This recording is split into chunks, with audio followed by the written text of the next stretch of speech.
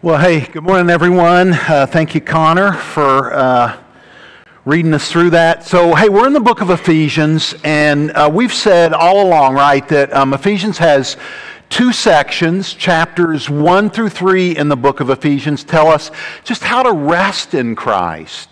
Just all these amazing things that Christ has done for us, to us, and wants to do, through us. And then in chapters 4 through 6, we get to talk about how to live that out, how to live accordingly in light of what Christ has done for us. You might say it this way.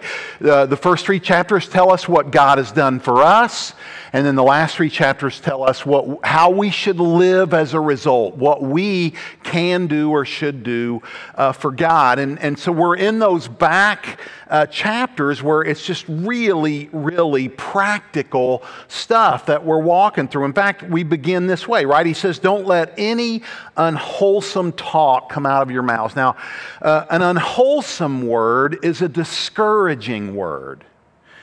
An unwholesome word, the word here, unwholesome, literally means rotten. So words that rot, words that tear down, words that break down, words that fall apart. This is referring to words that are destructive to others in the same way that rot is destructive to food.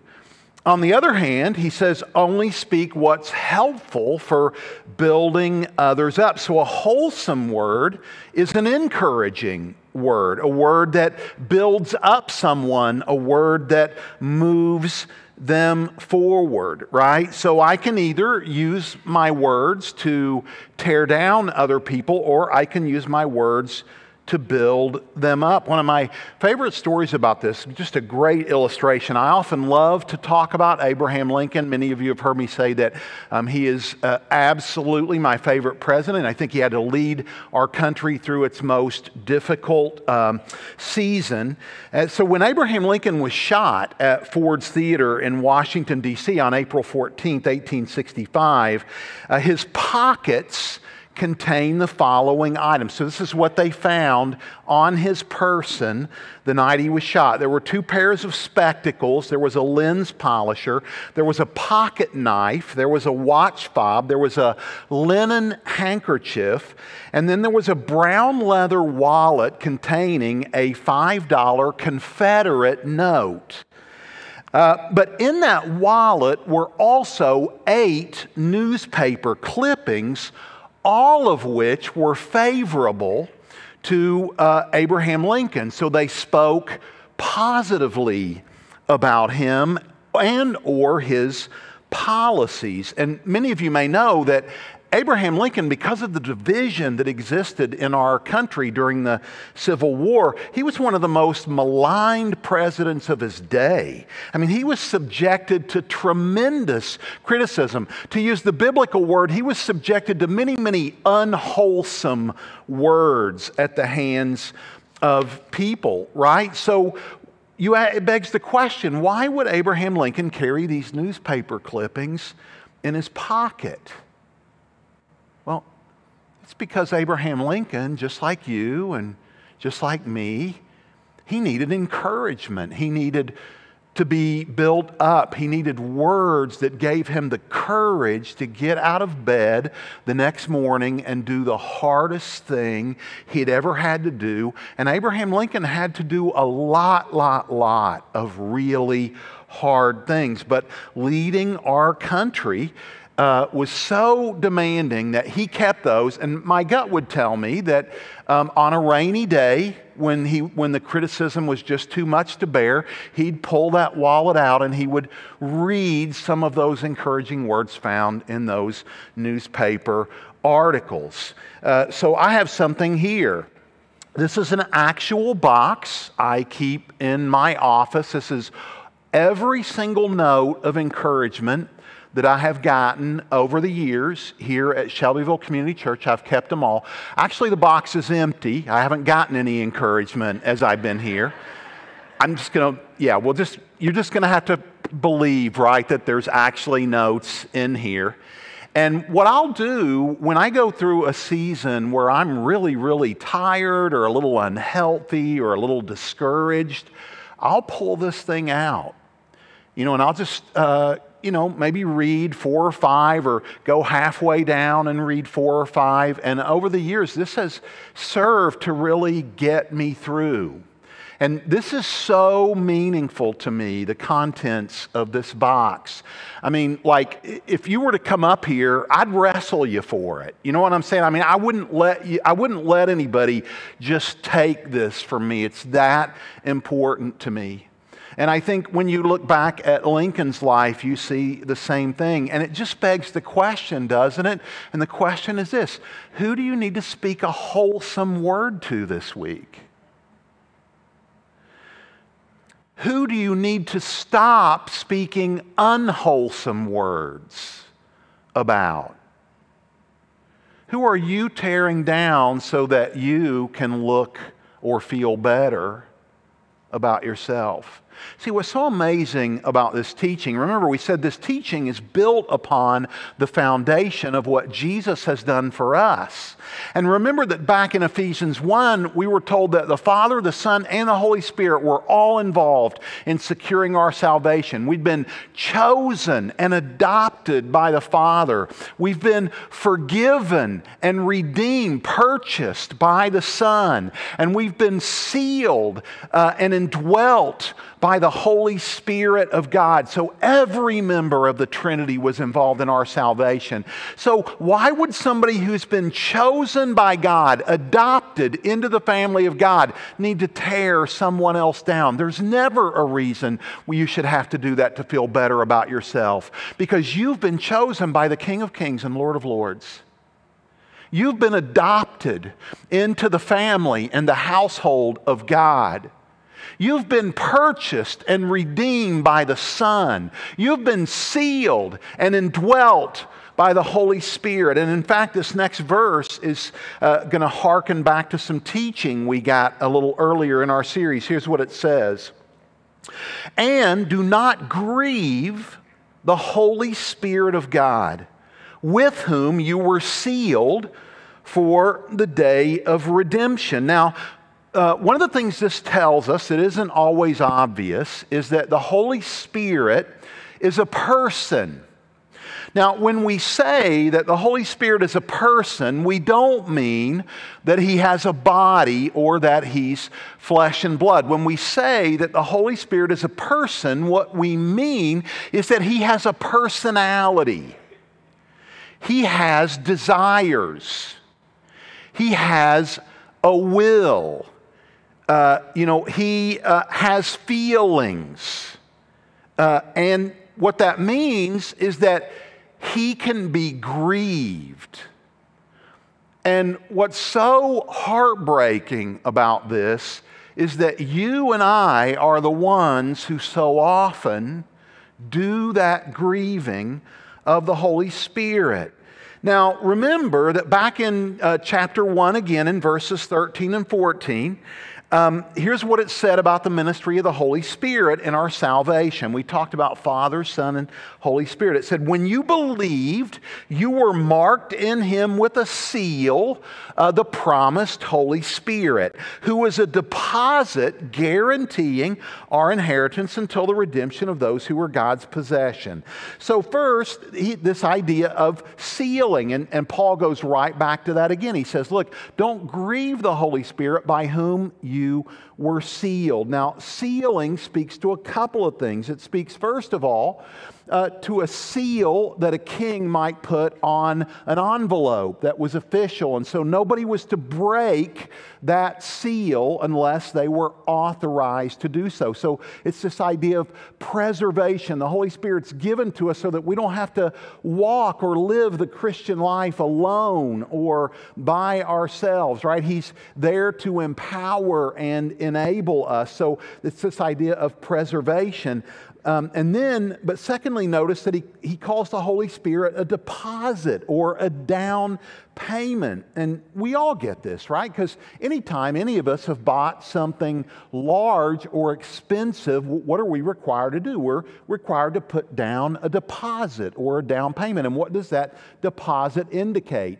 I'm good for this. I'm going to see this through. I plan to purchase this vehicle or this home or whatever it is we're putting the down payment on. And in the same way, what we're told here is that the Holy Spirit, we're indwelt by the Holy Spirit, and that He is serving as a down payment, guaranteeing that God plans to finish what He started. This is a really, really big deal. And what it means is that He lives in you, and He lives in you to help you. He lives in you to empower you. He lives in you to lead you. In fact, one of the terms that's used of the Holy Spirit in the Bible is the term counselor. So when you fail to surrender to His leadership, we're told here that grieves Him. Now, to grieve someone is to cause them sorrow. It's to pain or to cause them pain or to cause them distress. And I really want you to think about this. What this means is that it is possible for you and I to cause the Holy Spirit within us to suffer, to hurt. And you go, well, how does that work? How do we do that? How does that happen? Well, any time that we do something that the Holy Spirit would not have us do. And you say, well, what would that be? Well, listen, anytime you want to know what something means, you always go to the context. You look at the verses that come before, and you look at the verses that come after. And fortunately, when we look at the context here, we're told very, very clearly the kind of behavior that grieves the Holy Spirit. So first of all, what came before is the verse we just looked at, right? So we can make a correlation. We can say, well, we know it grieves the Holy Spirit when I speak unwholesomely about someone else, when I speak about someone else in a way that belittles them or tears that down. That grieves the Holy Spirit.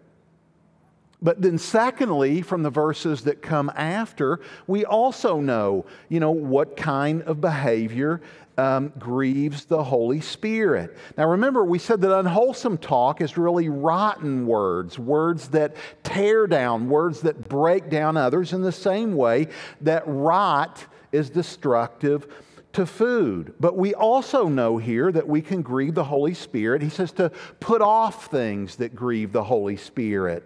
Well, what are some of those things? Well, the first thing he says is put off bitterness. Bitterness. Now, bitterness is kind of a chronic anger, a festering anger that has morphed into a malady. It's morphed into something toxic or cancerous in our lives. So that, as we said last week, it's not just that I am angry, I've become anger. It's what fuels me. It's what motivates me, and that's what describes bitterness. Now, one of my favorite verses about bitterness is Hebrews 12:15, and here's what it says. It says, it's talking to teachers of God's Word, and he says this, "See to it that no one misses the grace of God through a bitter root that would grow up and cause trouble and defile many." Now, we learn so much about bitterness from this verse. First of all, we're told here that someone can actually miss the grace of God through bitterness taking root in their heart. That it'll cause people to miss God's grace. Another thing we learn about bitterness is that it does harm. Not just to the person who holds it, but to everyone around that person that loves them and that they love. Bitterness causes us to hurt the people that we care about. And then finally, and it says, defile many. In other words, the third thing we learn about bitterness is when it gets lodged in our heart, it spreads. It spreads to other people. So Somebody hurts your spouse at work. Your spouse comes home and tells you, and what do? You take up an offense, right, for your spouse, or you go tell your best friend. And so what do? Well, they take up an offense. They get bitter for you, right? This is the nature of bitterness. It's like a forest fire. Bitterness can never, it just consumes whatever is there. And then finally, we learn something else so important about bitterness here. He says, see to it that no one would be unsettled by a bitter root. Now, when you think about a tree and you think about a root system, how does a tree draw all of its nourishment out of the ground? It does so through its root system, right? So if there's a bitter root, that tree, a toxic root, that tree is drawing nourishment from out of the ground, what's that going to do to the tree? It's going to kill it. Friends, in the same way, when you and I allow bitterness to accumulate in our heart, not only does it grieve the Holy Spirit, but it is a toxin in your life. And so no wonder Paul says, look, get rid of that. Put that off. But then he goes on to say this as well. He says that not only do we grieve the Holy Spirit through bitterness, but we grieve the Holy Spirit through things he calls rage and anger. Now, rage is an outburst of anger, right? It's an outburst of anger that just destroys everything around it in the same way that a forest fire might consume a forest. And then anger here is more of a seething anger, like a smoldering anger. It's a settled anger, kind of a low-grade anger. And it doesn't seem debilitating at first. It's just toxic because it's always there. So, and then he goes on to say, and then we further grieve the Spirit through two things he calls brawling and then slander. Now, brawling is actually physical anger expressed in violence or fighting. And then he goes on to say, slander is just words that harm, not violent words like punching, but violent words that harm other people. When our words do harm to someone else, he's saying, look, those things grieve the Spirit of God within you. And I want to point out something. I want you to notice that all of these things are relational in nature. And this tells us something else so important about the Holy Spirit. The Holy Spirit is all about relationships. He's all about your relationship with Jesus, and He is all about your relationship with other people. He cares how you treat your wife. He cares how you treat your husband.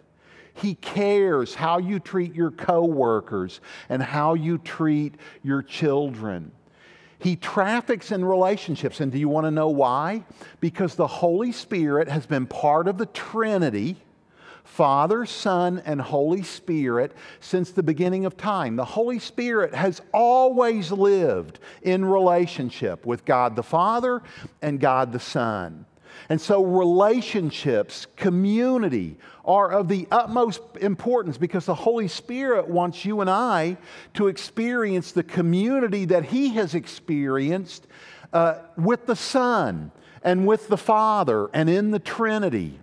And you see this beautiful surrender within the Trinity, don't you? I mean, so the Son surrenders to the Father. He says, hey, I only do what I see my Father doing. I only go where my Father tells me to go. And then the Holy Spirit is sent out by Jesus. And His job is essentially, to point to Jesus and just say, hey, look at Him. Hey, go where He goes. Do what He does. His job is to magnify Jesus in the same way that Jesus' job was to magnify the Father. The Spirit magnifies the Son. And so there's this mutual surrender and mutual submission within the Trinity that He wants you and I to live out every day in our one and only relationships, in our one and only lives. And then he finally goes on and tells us one last way that we grieve the Holy Spirit. He says, every form of malice. Now, malice is just ill will towards someone else. So again, relationships. So it might look like this, maybe rejoicing in someone else's failure, or wishing harm on someone else. Being kind of glad when they lose their job because you kind of think they had it coming and it's about time, that God took them down a peg or a notch. That's all malice. And we're told that grieves the Holy Spirit of God. That, in a sense, that it means that we can hurt His feelings. Not only is the Holy Spirit shy, and by shy, I mean He wants Jesus to get all the attention and all the glory, but the Holy Spirit is also sensitive. And you and I hurt His feelings when we hurt our brothers or sisters in Christ. And then he goes on to tell us, now it doesn't say this in the text, but it implies it, how we can live in order to please the Holy Spirit.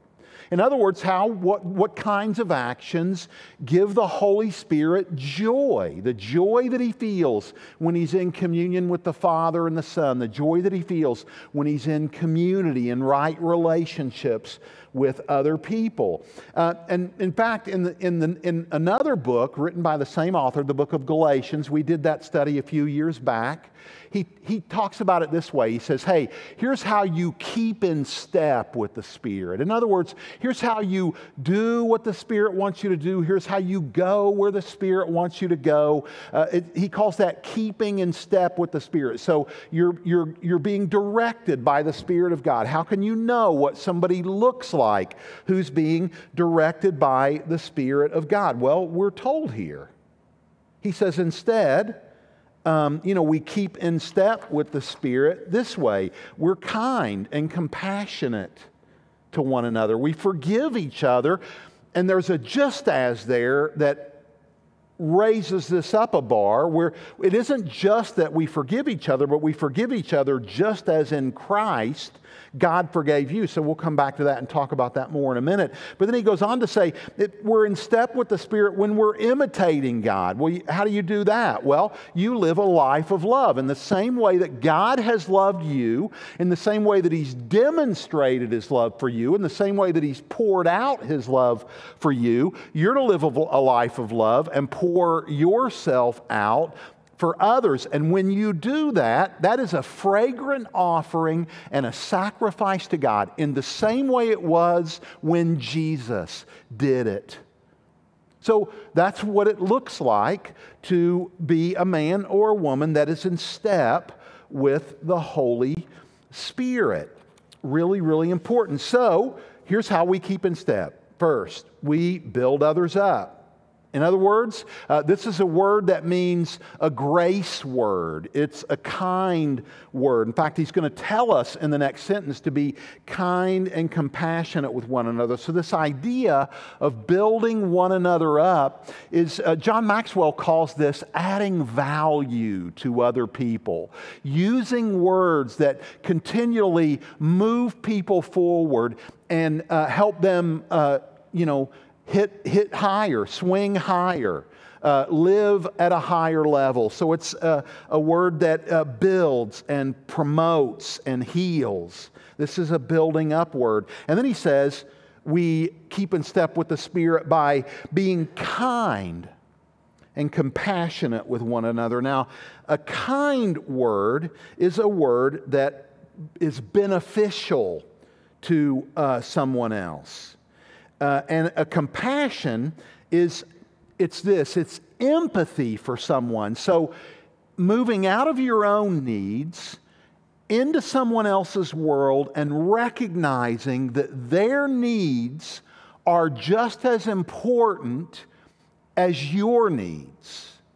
That's what empathy is. Empathy recognizes the importance of other people's needs beyond, just our own, right? In fact, often in the New Testament, often in the Gospels, we're told that Jesus acted, maybe Jesus did a healing, or, he did something for someone because he was moved with compassion.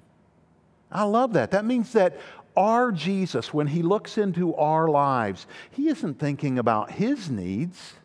He's thinking about what we may need. See?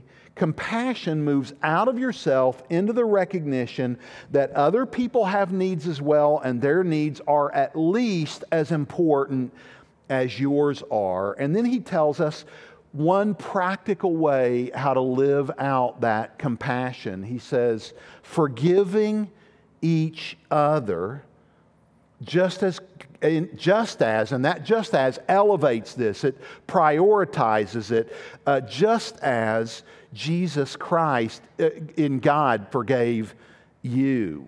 So how are we supposed to forgive others? Now, to forgive someone, when Jesus talks about forgiveness, he talks about forgiveness in terms of releasing someone from their debt to you. So to forgive someone is to release them of their debt. And we kind of get this in our everyday vernacular. So we may say, oh, hey, you know what? I really owe you an apology. I really owe you that. See, because we understand this idea of debt. So when you forgive someone, what you're saying to them is, you don't owe me anything anymore.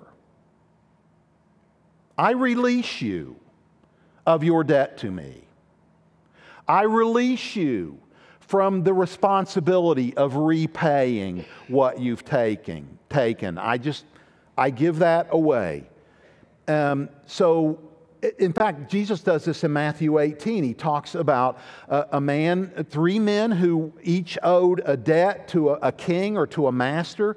The master comes and cancels the debt of all of these men. But one of those men, he had people that owed him money. And so you know what he does? He goes and just shakes them and demands that they pay him. Even though he had just been forgiven a debt, a bigger debt, a larger debt by his master, he goes and starts collecting on all these smaller debts. And you know what Jesus called this guy? He called him wicked. He said he was a wicked servant. Here's the implication.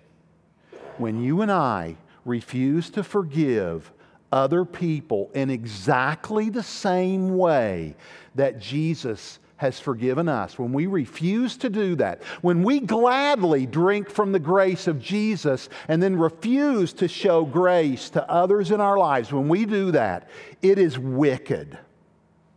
And it grieves the Holy Spirit of God, who is so relational and so in tune with relationships and the way that we treat and the feelings that we have and the words that we speak to other people. We are to forgive just as Christ has forgiven us. And so let me just ask the question, how has Jesus forgiven you? You want to know how? He's forgiven you completely. We know this from Ephesians chapter 1, verse 7, chapter 1, that hallmark passage.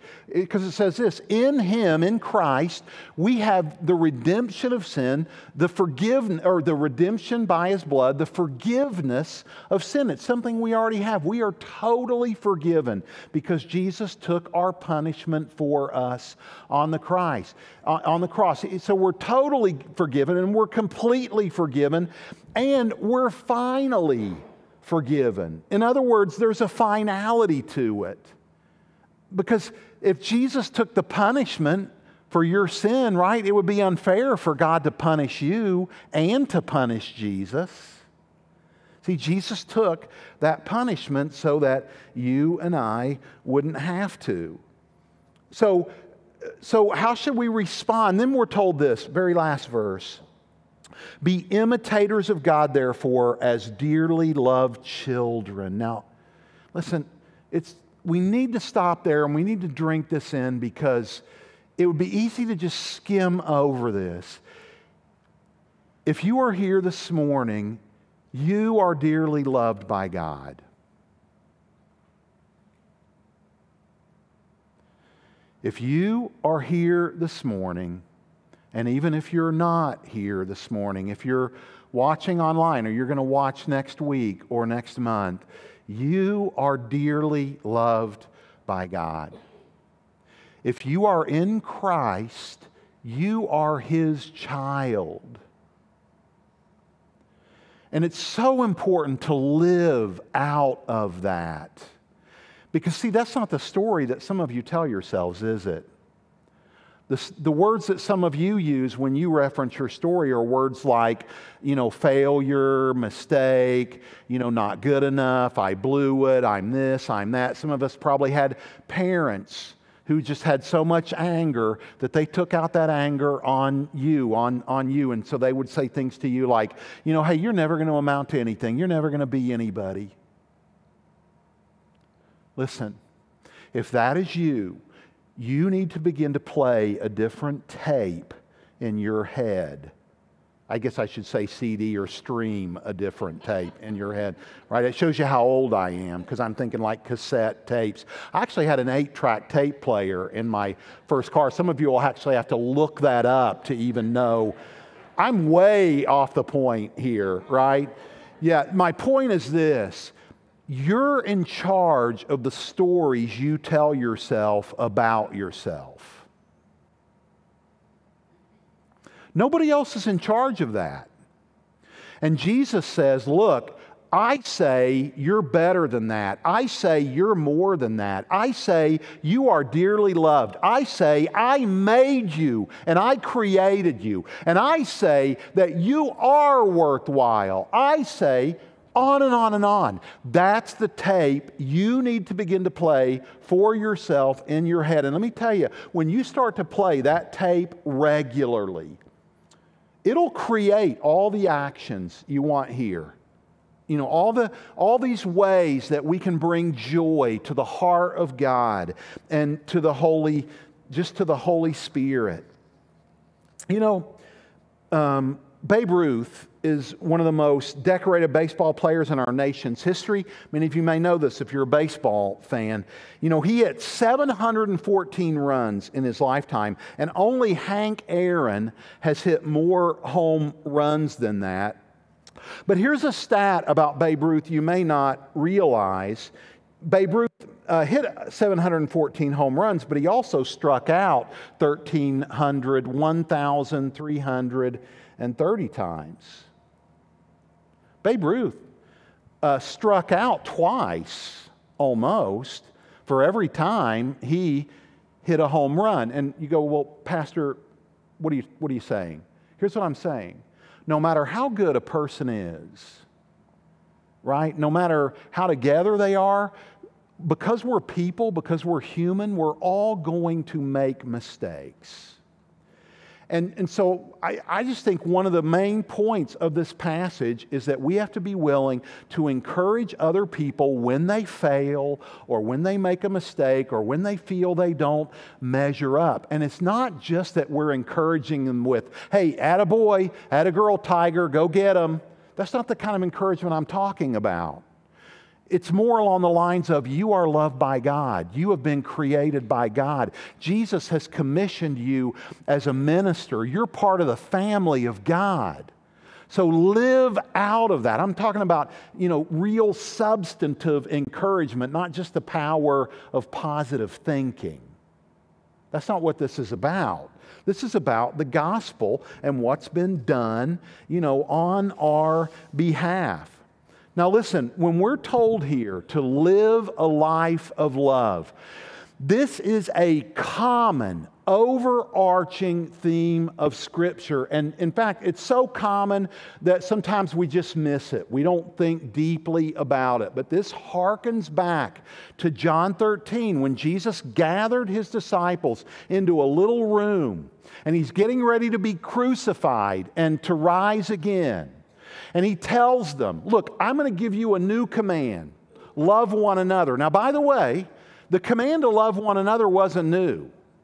But what came after that made it new. He said, as I have loved you, that's how I want you to love one another. See, this isn't, hey, I want you to love others the way that you would want to be loved, or I want you to love others even the way that they would want to be loved. No, I want you to love other people the way that I have loved you. This is a raise the bar kind of love. This is a sacrificial kind of love. This is an unconditional kind of love. And friends, in this world, unconditional love is very, very, very difficult to find apart from God. Because almost all of us put conditions on our love. And we do that and we don't even realize we're doing it.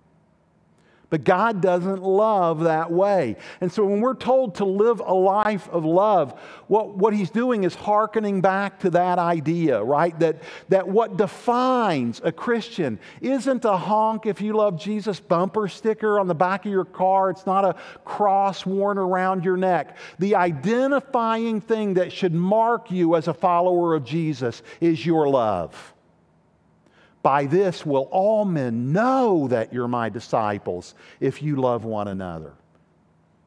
See, this is, in fact, I say this all the time. It's so important to understand this framework. So every single one another of Scripture. So when you read things like pray for one another, honor one another, give to one another, share with those in need, all those commands are specific ways that we can live out this overarching command to love one another. So how do I better love you? Well, I pray for you when you have a need. How do I better love you? Well, I serve you when you have a need. How do I love you? Well, I honor you. You know, I speak a wholesome word about you, not an unwholesome word about you. This is a big, big deal. And then finally, I want to go back to this forgiveness thing. One of my favorite books, it's an old book, it's an old read, but it was written by a guy named Lewis Smedes in a book he calls Forgive and Forget. And I want you to read what he writes about forgiveness, because this may help some of you. This is very, very powerful. He says this, and if I was a great pastor, this would come up on the screen behind me. But it's not. That's all I'm going to say about that. So here's what he says about forgiveness. You are not thinking clearly when you refuse to forgive on the grounds that you would not be fair to yourself. Forgiving is the only way to be fair to yourself.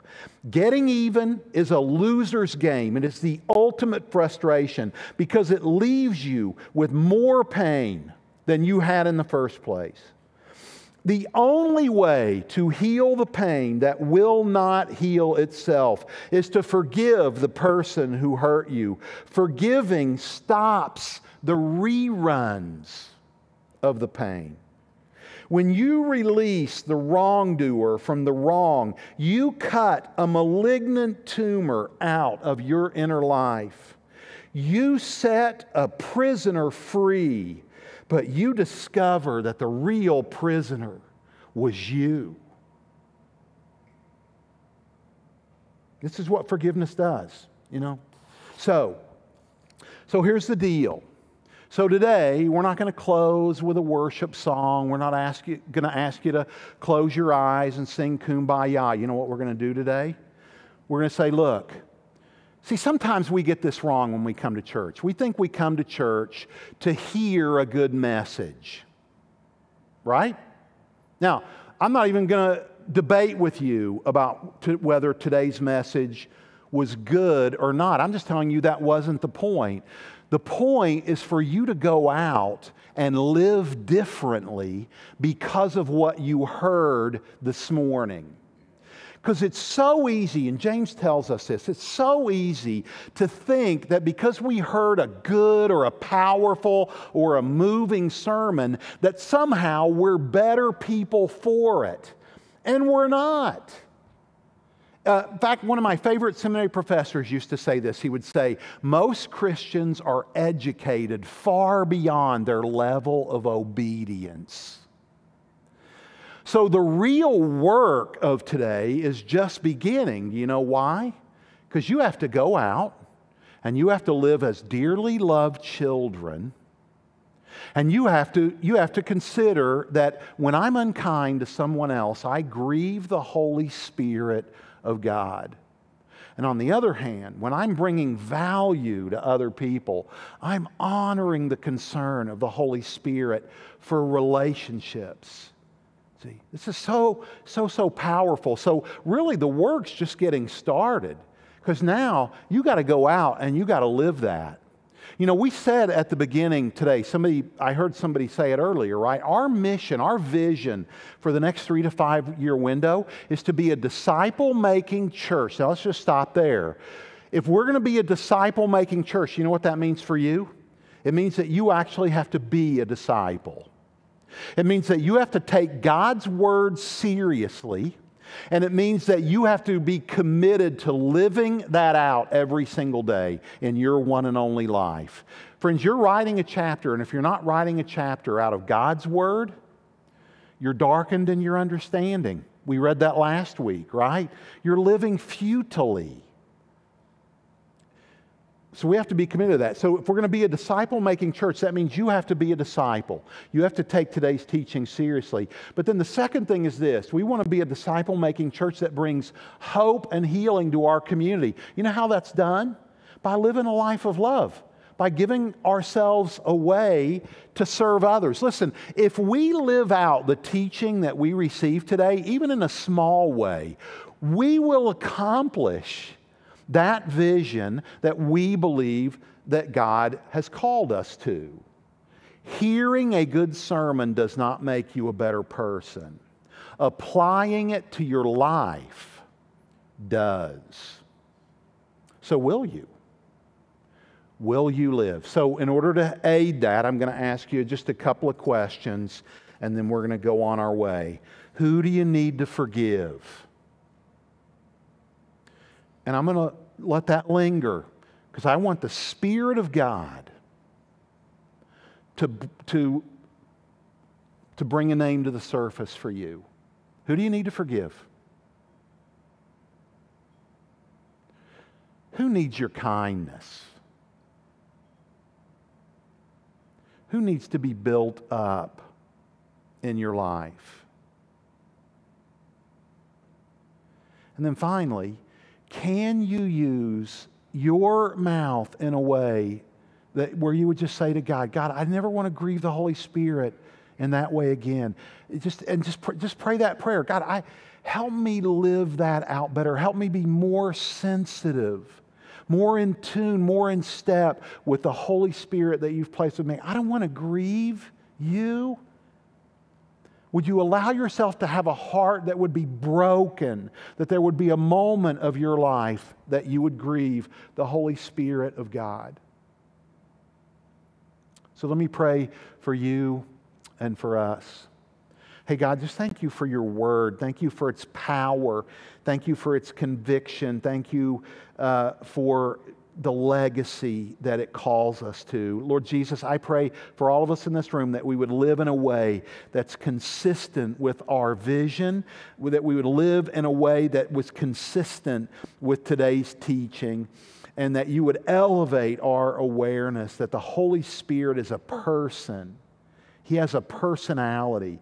He has a heart. He has desires. He has a will. He has preferences. And it's possible for us to break His heart. So God, let that truth break our heart today, and may we walk out of here living in step and in tune and in touch with that.